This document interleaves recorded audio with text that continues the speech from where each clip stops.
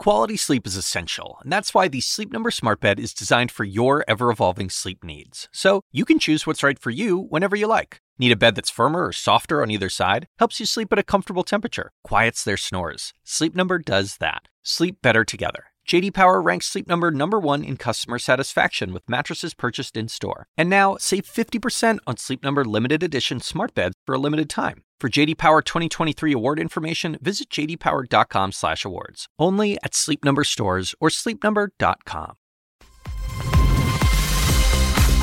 Live from New York, I'm Julia Chatterley. This is First Move, and here's your need to know. Extreme evidence, videos of violence will dominate day 2 of Trump's impeachment trial. Twitter turbulence, revenues fly as headwinds blow from India and the United States. And dose delays. The EU admits its vaccine plans were too late and too optimistic. It's Wednesday. Let's make a move.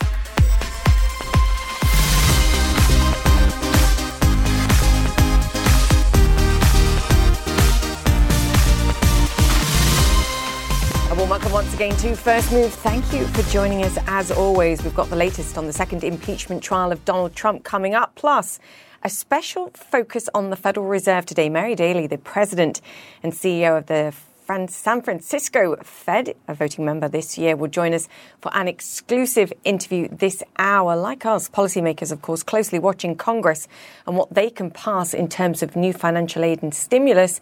It continues to fuel the debate, too, over the so-called K-shaped recovery, frothiness in financial markets, and whether economic reflation could finally lead to inflation. And, of course, then how the Fed should act. Well, Daly has made her position clear. The Fed must not pull back on aid too soon. The rich getting richer isn't a reason to stop helping those that need it most. Yet she also says inequity has cost the U.S. economy $70 trillion in lost output over the last 3 decades. We'll discuss a fix going forward. For now, though, U.S. stocks do sit near records. The Nasdaq set to hit fresh highs in early trade. Europe, well, that was a mixed performance, though Asia has managed to hold in the green. Chinese investors showing optimism ahead of the Lunar New Year holiday. No holiday makers, meanwhile, for lawmakers in D.C. It's Biden cabinet hearings in the AM. It's impeachment in the PM. And that's where we start the drivers. The U.S. Senate will be hearing evidence today in the impeachment trial of former President Donald Trump. Lauren Fox has all the details.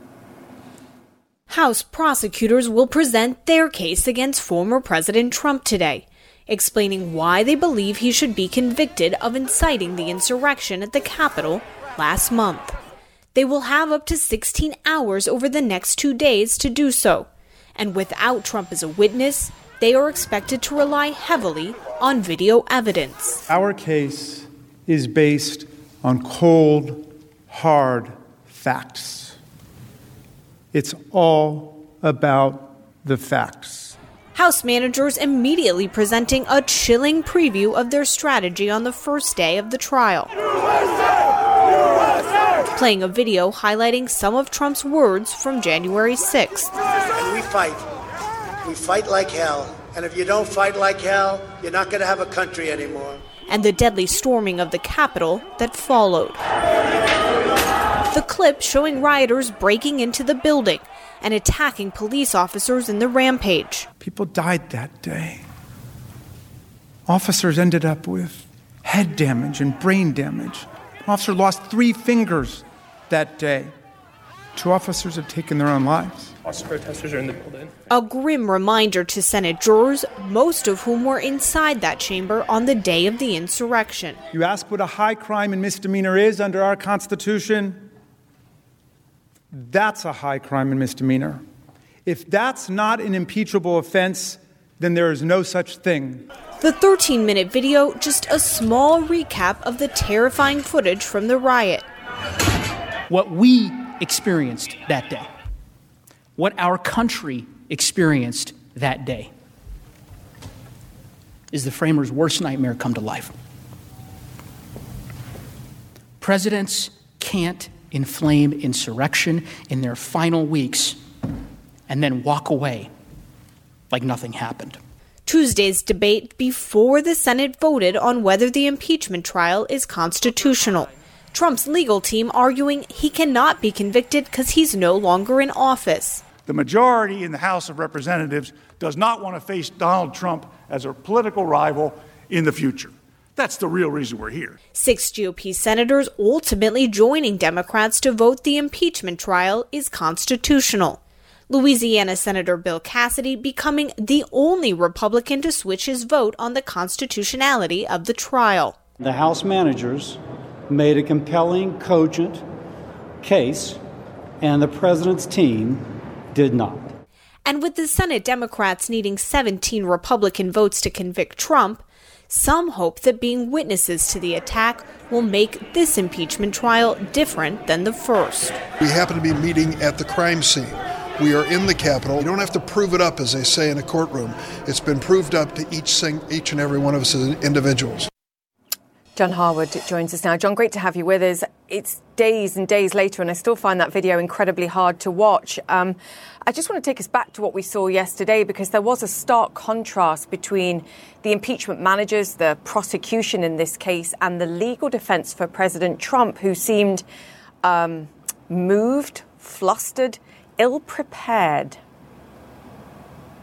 Well, that's exactly right. And the reason is that they have no case. The argument that the House managers put on, as Senator Cassidy of Louisiana, the one Republican who changed his vote, was cogent, was logical. It mixed emotion and facts and reason. And in response, you got from the president's lawyers, who were just hired a week or so ago because other lawyers would not stay with President Trump. He's had a terrible time getting competent lawyers on his team. One of them just meandered and flattered the senators and talked about how great they were, presumably as a way of flattering them into supporting his client. The other one was angry, was claiming that what Democrats are trying to do is to disenfranchise Trump's voters, which is ridiculous, since President Trump himself was actively fomenting an attempt to disenfranchise the votes of the people who elected Joe Biden. So their material is weak. The facts are weak for them. The law is weak for them. And that's why we saw the result they had. On the other hand, the jury pool is very strong for Donald Trump. And that's because there's 50 Republican senators.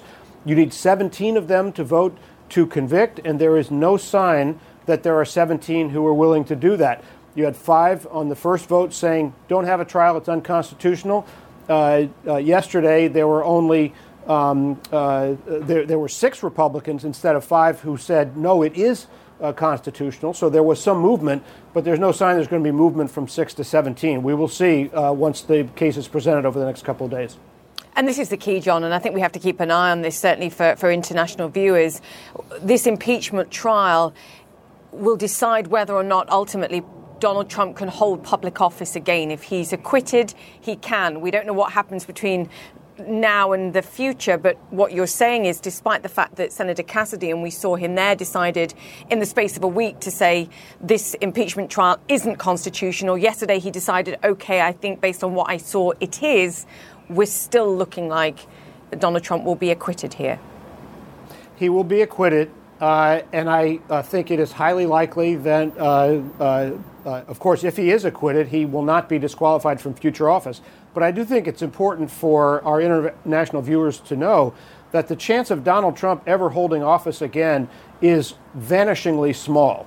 He has been a very discredited political figure, yes.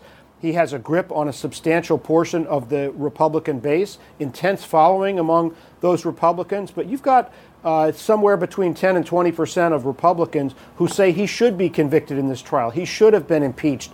You take away 10 to 20% of the Republican base, Republicans cannot win an election. So, yes, Donald Trump will likely leave this trial technically, legally able to run for office again, but the odds that he could win another national election, almost nil. Yeah, and he's still banned on social media, which is another critical part of how he came to power and remains off. John Howard. Thank you so much for that. There was a reason I mentioned that, because Twitter shares hitting 7-year highs overnight. After fourth quarter earnings beat expectations, Twitter reached 192 million monetizable daily active users in the quarter. That's up 26% from a year ago, though softer than expected. And that's the key here. Brian Fung joins us now with all the details. Brian, good on the financials, but it was a challenging quarter in some regards. It was, although, Twitter did show significant growth here in its user base. It said it added more daily users in January than the average of the last 4 Januaries, and that's despite having banned thousands of accounts associated with the QAnon conspiracy theory, despite banning President Trump from its platform. And Twitter is painting this as an international story. It said 80% of its audience is outside the United States, and just goes to show how little, it says, the activity on Twitter is linked to things like news and politics, as it happens to dominate Twitter in the United States. On an earnings call, Twitter also teased plans for a subscription product sometime next year, and it expanded on its vision for the future of content moderation. Under this plan, Jack Dorsey, the company's CEO, said users might be able to select from different content ranking algorithms, kind of like in an app store. And that might give users more choice and control about what they see on Twitter. Twitter did warn that user growth will probably slow a little bit with the waning of the pandemic and as people start getting back outside a little bit more. But for what we're seeing right now, Twitter is still continuing to add users in January. Julia? You raised 2 really important points here. The first, if you have a subscription service, you're monetizing in a different way. You're less reliant on advertisers, which is a key part of this too. And then what do you do about content? There's clearly debate over whether the CEO of any social media platform should have the right or the ability to turn off the voice of a president, irrespective of what he's saying. And you raised a great point here too with what Jack Dorsey said. He said, we're a platform that is much larger, obviously much larger than any one topic or any one account. 80%, yes, of our audience is outside the United States. And that is exactly where I want to go now, to the lucrative and large Indian market, Brian, because they're facing some challenges here too over what content is acceptable on the platform, the threat of the suppression of free speech, and of course, governments and regulators. Talk us through what's going on in India. Sure. Well, farmers in India are protesting policies coming from the central government. And as many of these protesters take to social media, that's created a lot of tensions between Twitter and the Indian government. Twitter says it's received a number of legal requests and even a notice of noncompliance from the Indian government, saying that Twitter must crack down on some of this content. Twitter says it's hidden or removed some of this content, but it believes the legal orders to be actually, not in the spirit of Indian law. And so, the company is going to be continuing to fight that with the government. And it just, underscores that a lot of the same debates that are playing out in the United States about, Twitter's commitment to free speech versus its commitment to, keeping its platform clear of violence and incitement. A lot of those same debates are also playing out around the world in many contexts. Yes, and the desire of governments to suppress protests, or at least the voice of protests too. It's a fine line to walk for these social media companies, particularly when there's, 700 million internet users in India. It's a huge and lucrative, important market for these players. Brian, great job. Thank you so much for that, Brian Fung. All right, so let me bring you up to speed with some of the other stories making headlines around the world. Protesters are taking to the streets for the 5th straight day in Myanmar, demanding an end to the military coup and the release of deposed leader Aung San Suu Kyi. Thousands turned out on Yangon, some waving the red flag of Suu Kyi's political party. The party says its headquarters were raided, looted and destroyed by security forces overnight. South Korea has granted conditional approval for AstraZeneca's COVID vaccine, the first to get authorization there. Patients and staff at nursing homes will be the first to get vaccinated starting February 26th. People over the age of 65 will be allowed to get vaccines despite concerns over a relative lack of data showing the vaccine is effective among elderly people. All right, still to come on First Move, smooth sailing to a global trade recovery in 2021. Well, the CEO of Maersk will give his take, and mistakes were made. Europe's mea culpa over vaccines. So we've got the details next.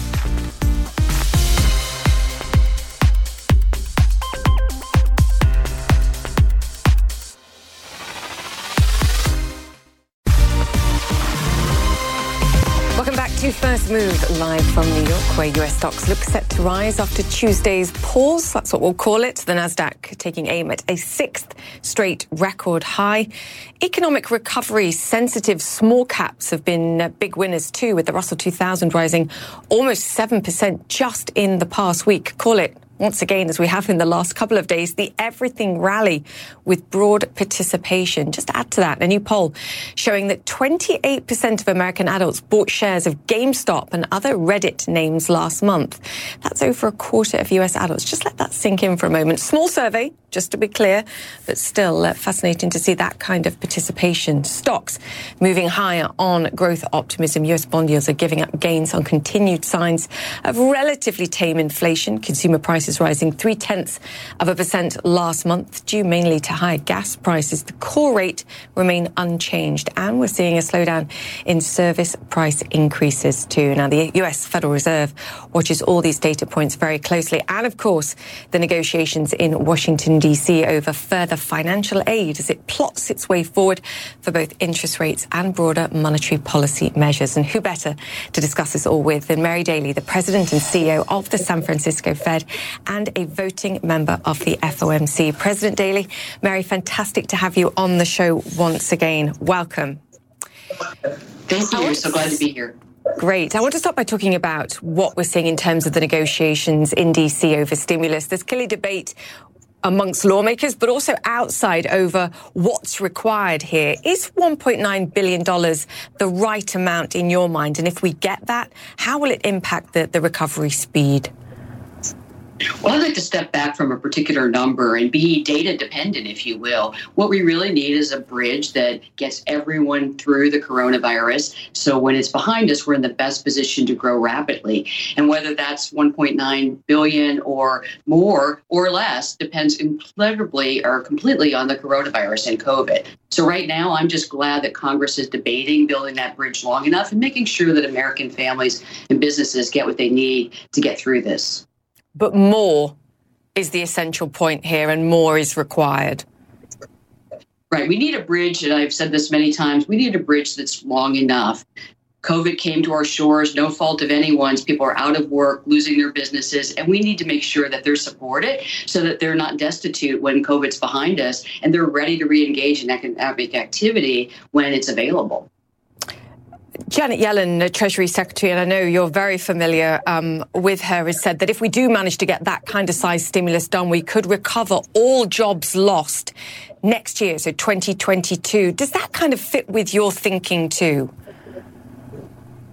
I'm certainly optimistic that if we get the kind of stimulus that we're talking about and we build that bridge, that we can re-engage, there'll be a rapid rebound, and we'll be able to return the U.S. economy to full employment, to pre-COVID employment levels in a year or two. But it's going to take continued effort. And if we go slower than that, we're going to have to make sure that we leave no one behind, because that is the number that Treasury Secretary Yellen put forth, is we need to recover every job that was lost. And we'll talk about not leaving people behind, because I know you feel incredibly passionately about that. But I want to talk to you about some of the challenges. Much talked about op-ed by former Treasury Secretary Larry Summers, pointing out that he thinks this is too big, that there are financial stability risks to the dollar, that the short-term spending versus medium to longer-term spending mix here is wrong.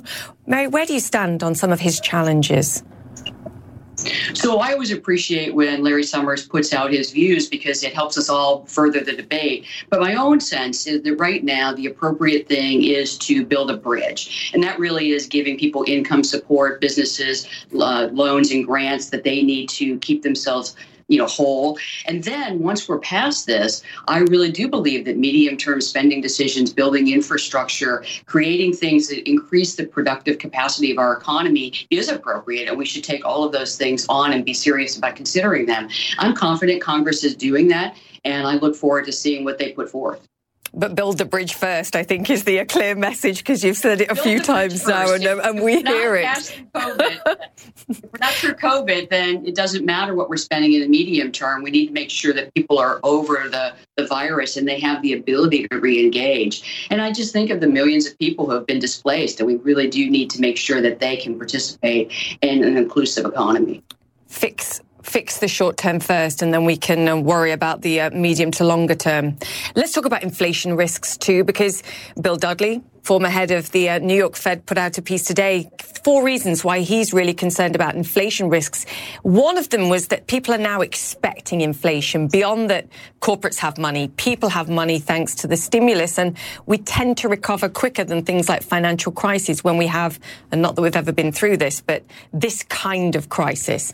Mary, your view, inflation risks. So I think that right now the inflation risks are those worries that people have, but they haven't materialized. I mean, just think of the last expansion. 10 years, and we didn't have inflation sustainably up to 2%. So we released our new framework, the Federal Reserve did, the FOMC did, and inflation expectations moved up. And right now they seem very well anchored at our 2% goal. And we've committed to going moderately above 2% for a sustained period in order to, on average, hit 2%. So I don't have those concerns that we'll have, rapidly rising inflation that is runaway. But if we should encounter those, we know how to treat high inflation. What we're very much less experienced at is moving inflation up to our 2% target. In the interim, stock markets are hitting highs. People continue to talk about the K-shaped recovery here, where there are people, as we've discussed, that are struggling. The rich, the really richer, are getting richer. Is there any reason that you can see here for that to be a reason to pull back on support, so-called froth, perhaps, in markets? Well, certainly we want to think about broader financial stability issues. Those are always topics of discussion. Those are always metrics we look at. But when you look at the broad economy and the broad financial sector, you don't really see a pervasive froth. You see pockets, GameStop being the most recent. You see pockets of these things, but you don't see this in a pervasive way. So yes, let's continue to monitor this, but I'm personally unwilling to make a trade-off that leave millions of workers out of work in the hopes that I'll take back some gains for a few wealthy individuals. Really, this is about a broad and inclusive economy, and the job, as I see it, for the Federal Reserve is sustainable, healthy growth, full employment, price stability, and that's what we're focusing on. You identified something there very quickly, and then we'll move on, the GameStop froth, and we'll now call it that because you did. Let's throw in some of the enthusiasm that we're seeing in digital assets, perhaps like Bitcoin as well. Do you see any role here for the Federal Reserve to act on what we're seeing specifically there, beyond your broader policy measures? So these are just small inputs in the broader financial sector, and issues like GameStop, the things about that's really Treasury Secretary, SEC, members of Congress who are on the committees that think about these issues. They're looking at those types of things. When I think about financial stability and froth, I'm looking over a wide range of financial instruments. And that's when I conclude that right now we're resilient. And we were even resilient through GameStop. We have the checks and balances in place that while it didn't stop that run up, it certainly didn't permeate the rest of the financial system. So from my vantage point, things are still in a good place, but always bears watching. Yeah, and something we are watching, and I know you feel incredibly passionately about this, the inequalities. This is not something that didn't exist pre-COVID. It just stopped us, I think, long enough to understand what was really going on. You wrote a blog recently, and some of these statistics were shocking. The loss in output as a result of inequalities in the US economy, $70 trillion over the last 3 decades, just over $2.5 trillion in 2019 alone. Mary, talk to us about this, because this recession is specific in terms of the pockets of society who it's impacted most. Well, these numbers are just staggering. What we did in our research is simply say, what if we didn't have the gaps between blacks and whites, men and women, Hispanic and white individuals in our country? What would happen? And it showed that we were growing faster. We would have more output, a larger pie for everyone. And what this really highlights is that this is not just about fairness. Fairness is important, but it's not just about this. This is not a social issue. This is an economic issue. Closing these gaps, which are only going to grow over time, Closing these gaps is essential if we want to be globally competitive and deliver the next generation a better future than the one we inherited.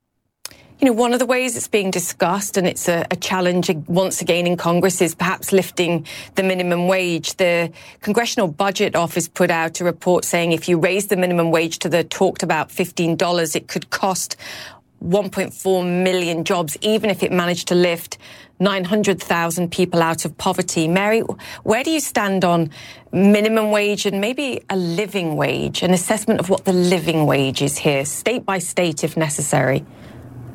Sure. So this is a perennial debate whether we should use a minimum wage or something else to basically make work pay. The sad reality is, and this is something we do have to grapple with, we have to fix, is that many Americans work full time, 40 hours a week or more, and they can't effectively feed their families, buy the homes they need, pay the rent they have to, and live productive and healthy, happy lives. And that's a miss. That's something we have to fix, whether it's the minimum wage or the earned income tax credit or another tool that we haven't yet tried. All of those things are things that Congress needs to grapple with.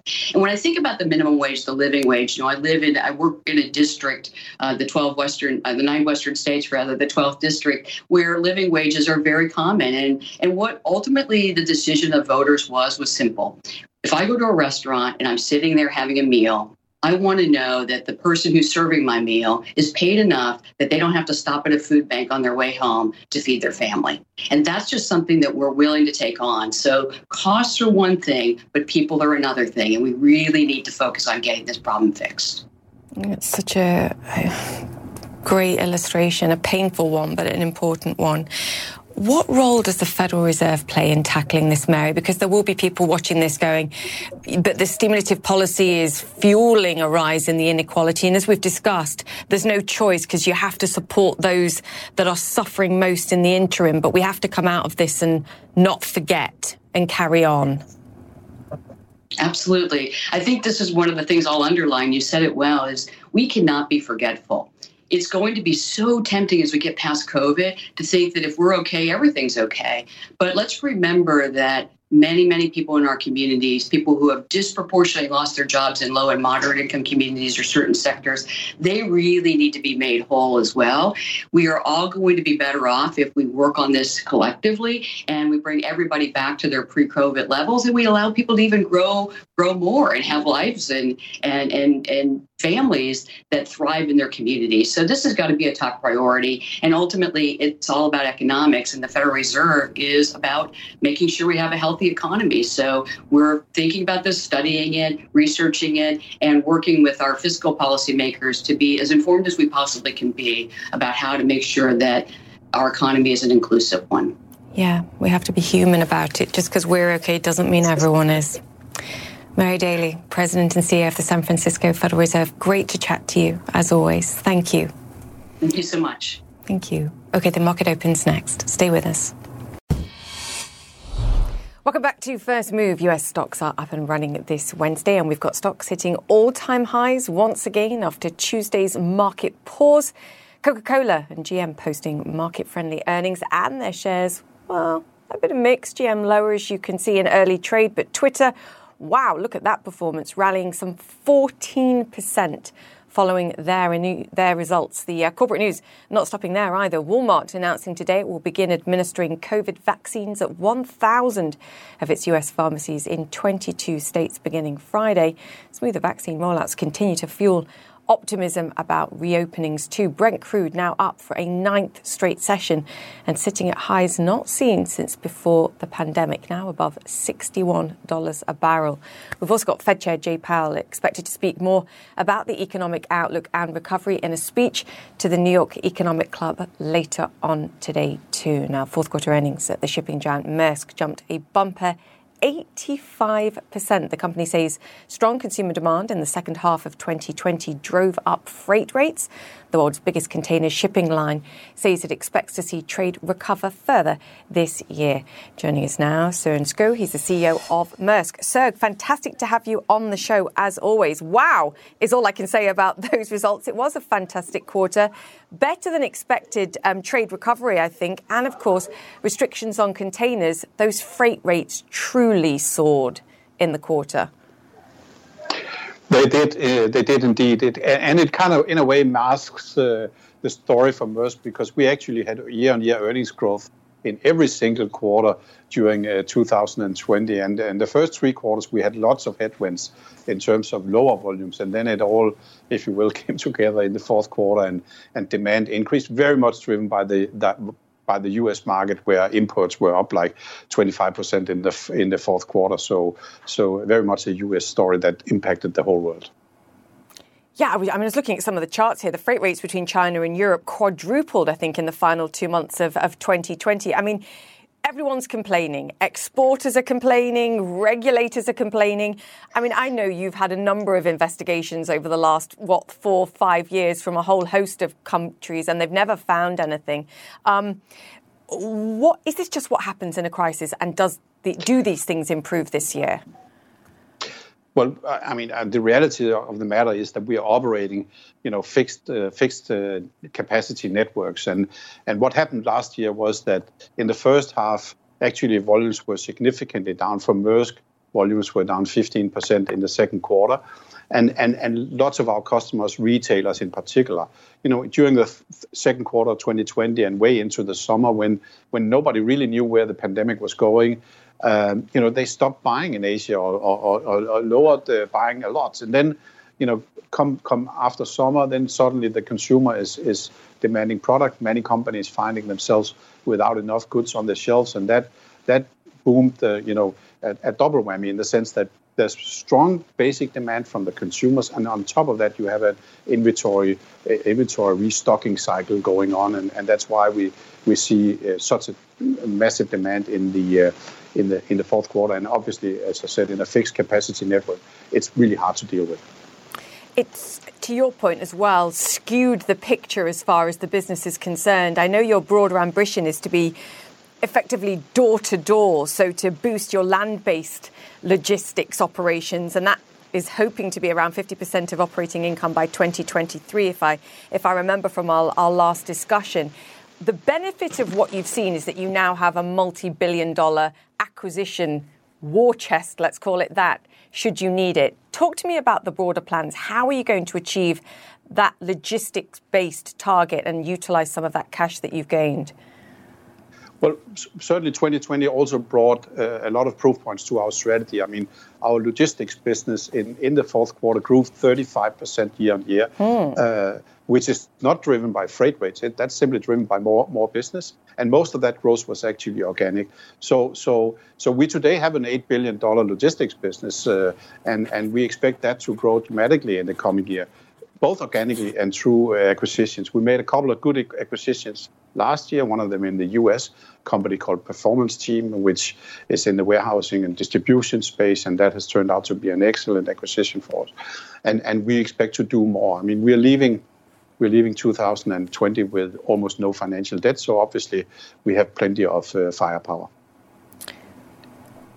I want to ask you, and I'm pausing as I ask you this, but I ask you because I remember from our discussion last time as well that you are utilizing blockchain technologies to facilitate your logistics operations and just understand where supplies are around the world. In light of the recent announcement from Tesla that they're putting some of their cash on the balance sheet into Bitcoin, I wonder whether you as a company are even having this discussion and what you think of it, if anything. No, we're not having that discussion, and frankly, I don't have any view on it. We have a collaboration with IBM where we are building a global Bitcoin-powered network to create more visibility in global trade and to digitize, in particular, documents. And we have seen plenty of progress with that. We have brought a lot of new members to the ecosystem, and we expect that network, which we call TradeLens, to really grow in the coming years. But no current ambitions to discuss with the board the prospect of investing in Bitcoin? Just to be clear. No. We can be clear about that. Yeah, I can sense that. Okay, talk to me about the outlook. Talk to me about what you're seeing in terms of recovery, pickup in trade, operations in 2021. So in 2021, we are guiding for a better year than 2020, which was a good year. And we are doing that because we're starting the year on a very strong note, but we're also seeing, if you will, not just the ocean business, but the rest of our businesses really perform well. And as volumes we expect will come back this year, then we're confident we'll see growing earnings. I mean, we talk a lot about the fourth quarter and the explosion in demand, but overall for the full year of 2020, actually global trade was down 2-3%. We were down 5% because of our exposure in particular to Latin America and Africa. And we expect global trade to be back in growth mode this year, and our businesses will benefit from that. Is there any part of the world that you're worried about or cautious about? Look, obviously, none of us have been in a pandemic before, and therefore we have not really experienced coming out of it either. So there's plenty of things to think about and worry about. It looks to me, however, that like the major economies of the world, EU, US, China, Japan, so on, have all done very sensible things to keep a hand under the economy and keep as many people in jobs as possible. And that's actually why we, from an economic point of view, have done fairly well through the pandemic. When we look at global economy, you have to remember, Maersk, we are only really exposed to the goods economy. We're not really exposed to the service economy. And it's really the service economy that is taking the brunt of the force of the attack here, because, and in fact, we're probably benefiting from some consumers, the money they cannot spend on going on holiday travel or going to a restaurant or going to a sports game. Some of that money gets channeled into more goods consumption, which we need to transport.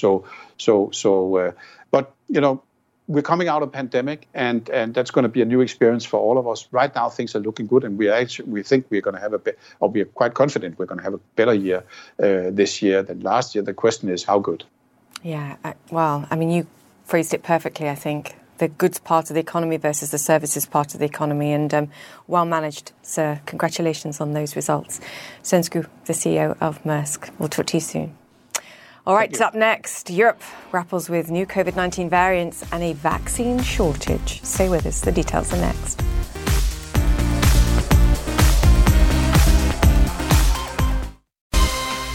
Welcome back to First Move, and the latest now on the COVID crisis in Europe. England tightening border restrictions to curb the spread of COVID variants.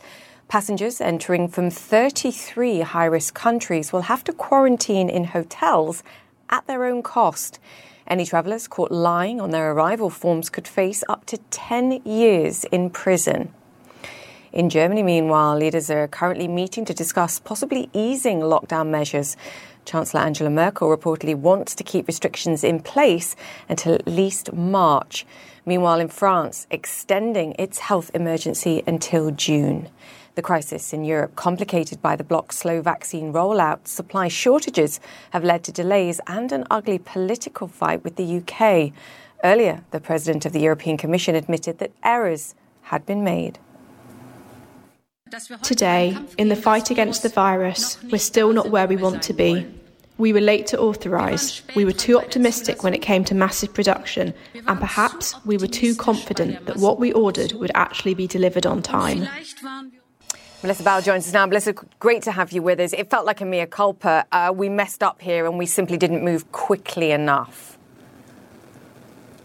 That's right. This is the woman, after all, Julia, who's been under fire now for a couple of weeks over this poor vaccine rollout. She went on to give the figures. 25% of those 100 million doses that had been promised by AstraZeneca simply were all that is going to arrive in the first quarter for the European Union. Now, those AstraZeneca vaccines have begun being rolled out, of course, Julia, in Italy since yesterday, in France and Germany over the course of the weekend, but there simply aren't enough of them.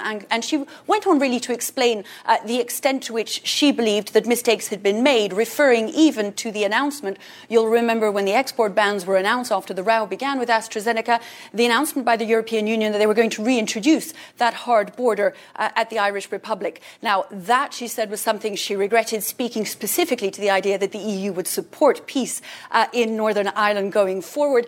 So, yes, really kind of setting out before European lawmakers how badly the European Union had dealt with this, and yet, Julia, going on to explain why it had been necessary to do so. Remember, in the beginning, this was not in the domain of the European Union. Health issues were handled by member states because the EU was failing to coordinate. 4 countries, including France and Germany, had decided to bandy together to start to procure the vaccines. She explained that it simply wouldn't have been possible to let the biggest economies decide for the 27, hence the need to get together. But of course, she said it had been slow. Now she intends to streamline the process, both of clinical trials and ultimately of vaccine delivery. But there is a lot of work to do. So far, Julia, she said only 26 million vaccines had been delivered to the European Union. She wants 70% of the EU's population to be vaccinated by the summer. And when you consider its size, that's going to be a lot of vaccines to authorise and to procure and to distribute over the coming months. I saw a fascinating quote from her in the German press last week as well that said, "A country on its own can be a speedboat. The EU is more like a tanker." You can tell the Brits that as well. I want to talk about some of the other examples here. Serbia, clearly not an EU member, but Hungary is, and they've turned to perhaps more controversial options. What's being made of that across Europe, and particularly for those people who are saying, look, we want a vaccine and we want it sooner rather than later? That's right. The Hungarians going ahead and beginning to deliver this week the Sputnik vaccine that has yet to be approved by the European Medicines Agency. We understand that at some point a process will begin so that it can consider its application. But for now, it's not been approved. And I think you put your finger on something a moment ago beyond the frustration of some European member states in deciding to go it alone on some of this vaccine procurement. The idea that things have gone so well in the United Kingdom in terms of their vaccine procurement and rollout, and that countries like Serbia that are not yet in the European Union are doing so much better on their vaccine rollout than any European countries are. I think that, of course, makes Ursula von der Leyen's situation even worse. Not only did she insist on the coordination of this vaccine procurement last summer, but others who haven't had to be involved in that have done so much better, Julia. Yeah, I have to say it's one of the very few things that I talk about more than anything with Brits I speak to, whether they be Remainers or Leavers in the Brexit debacle, quite frankly. They point this out specifically. Melissa Bell, great to have you with us, and a beautiful backdrop there. I admire it every time you're on with us. Thank you for that. Thank you. All right, you're watching First Move. More to come.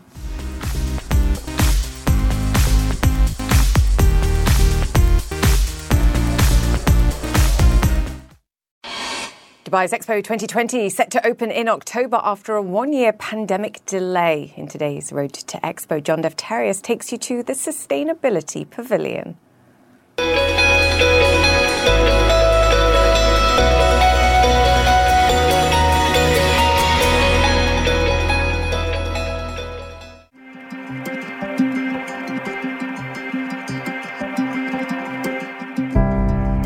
With this space-like structure, the Sustainability Pavilion is set to be a major centerpiece of Expo 2020.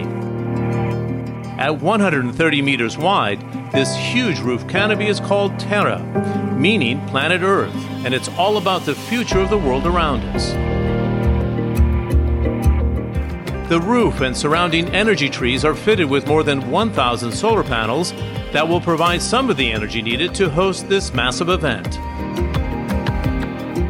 We are trying to showcase how humanity can build buildings that do live in harmony with the environment around them, that do manage to grab the resources around, whether that's sun or even water.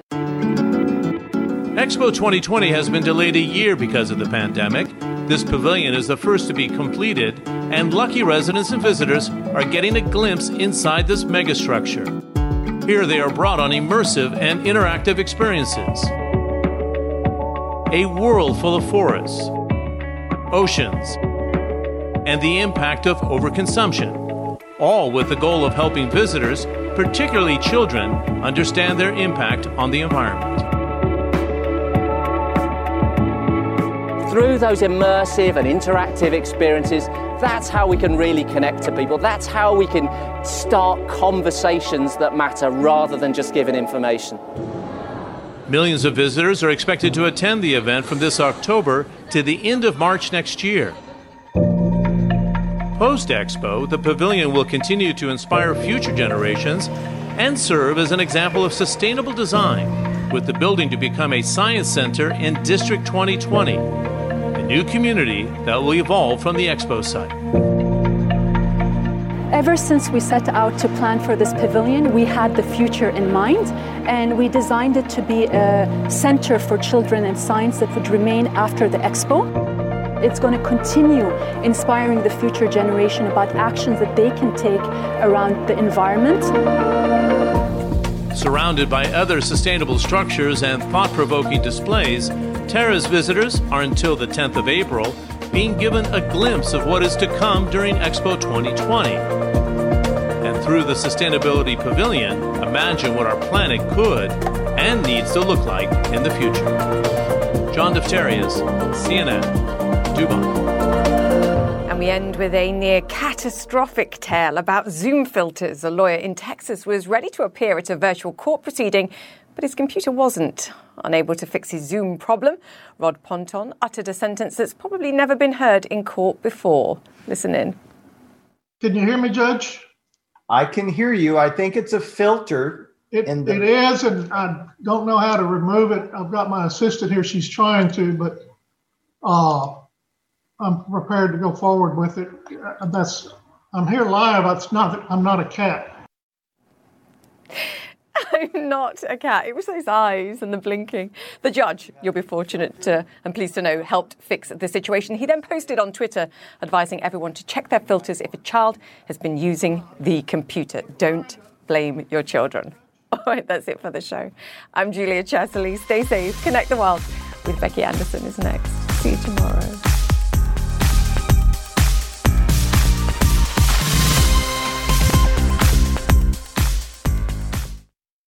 Quality sleep is essential, and that's why the Sleep Number Smart Bed is designed for your ever-evolving sleep needs. So you can choose what's right for you whenever you like. Need a bed that's firmer or softer on either side? Helps you sleep at a comfortable temperature. Quiets their snores. Sleep Number does that. Sleep better together. J.D. Power ranks Sleep Number #1 in customer satisfaction with mattresses purchased in-store. And now, save 50% on Sleep Number Limited Edition Smart Beds for a limited time. For J.D. Power 2023 award information, visit jdpower.com/awards. Only at Sleep Number stores or sleepnumber.com. I'm Dr. Sanjay Gupta, host of the Chasing Life podcast. In honor of our 10th season, we want to hear from you. Leave us a message at 470-396-0832 and tell us how you chase life. It could be used on an upcoming episode.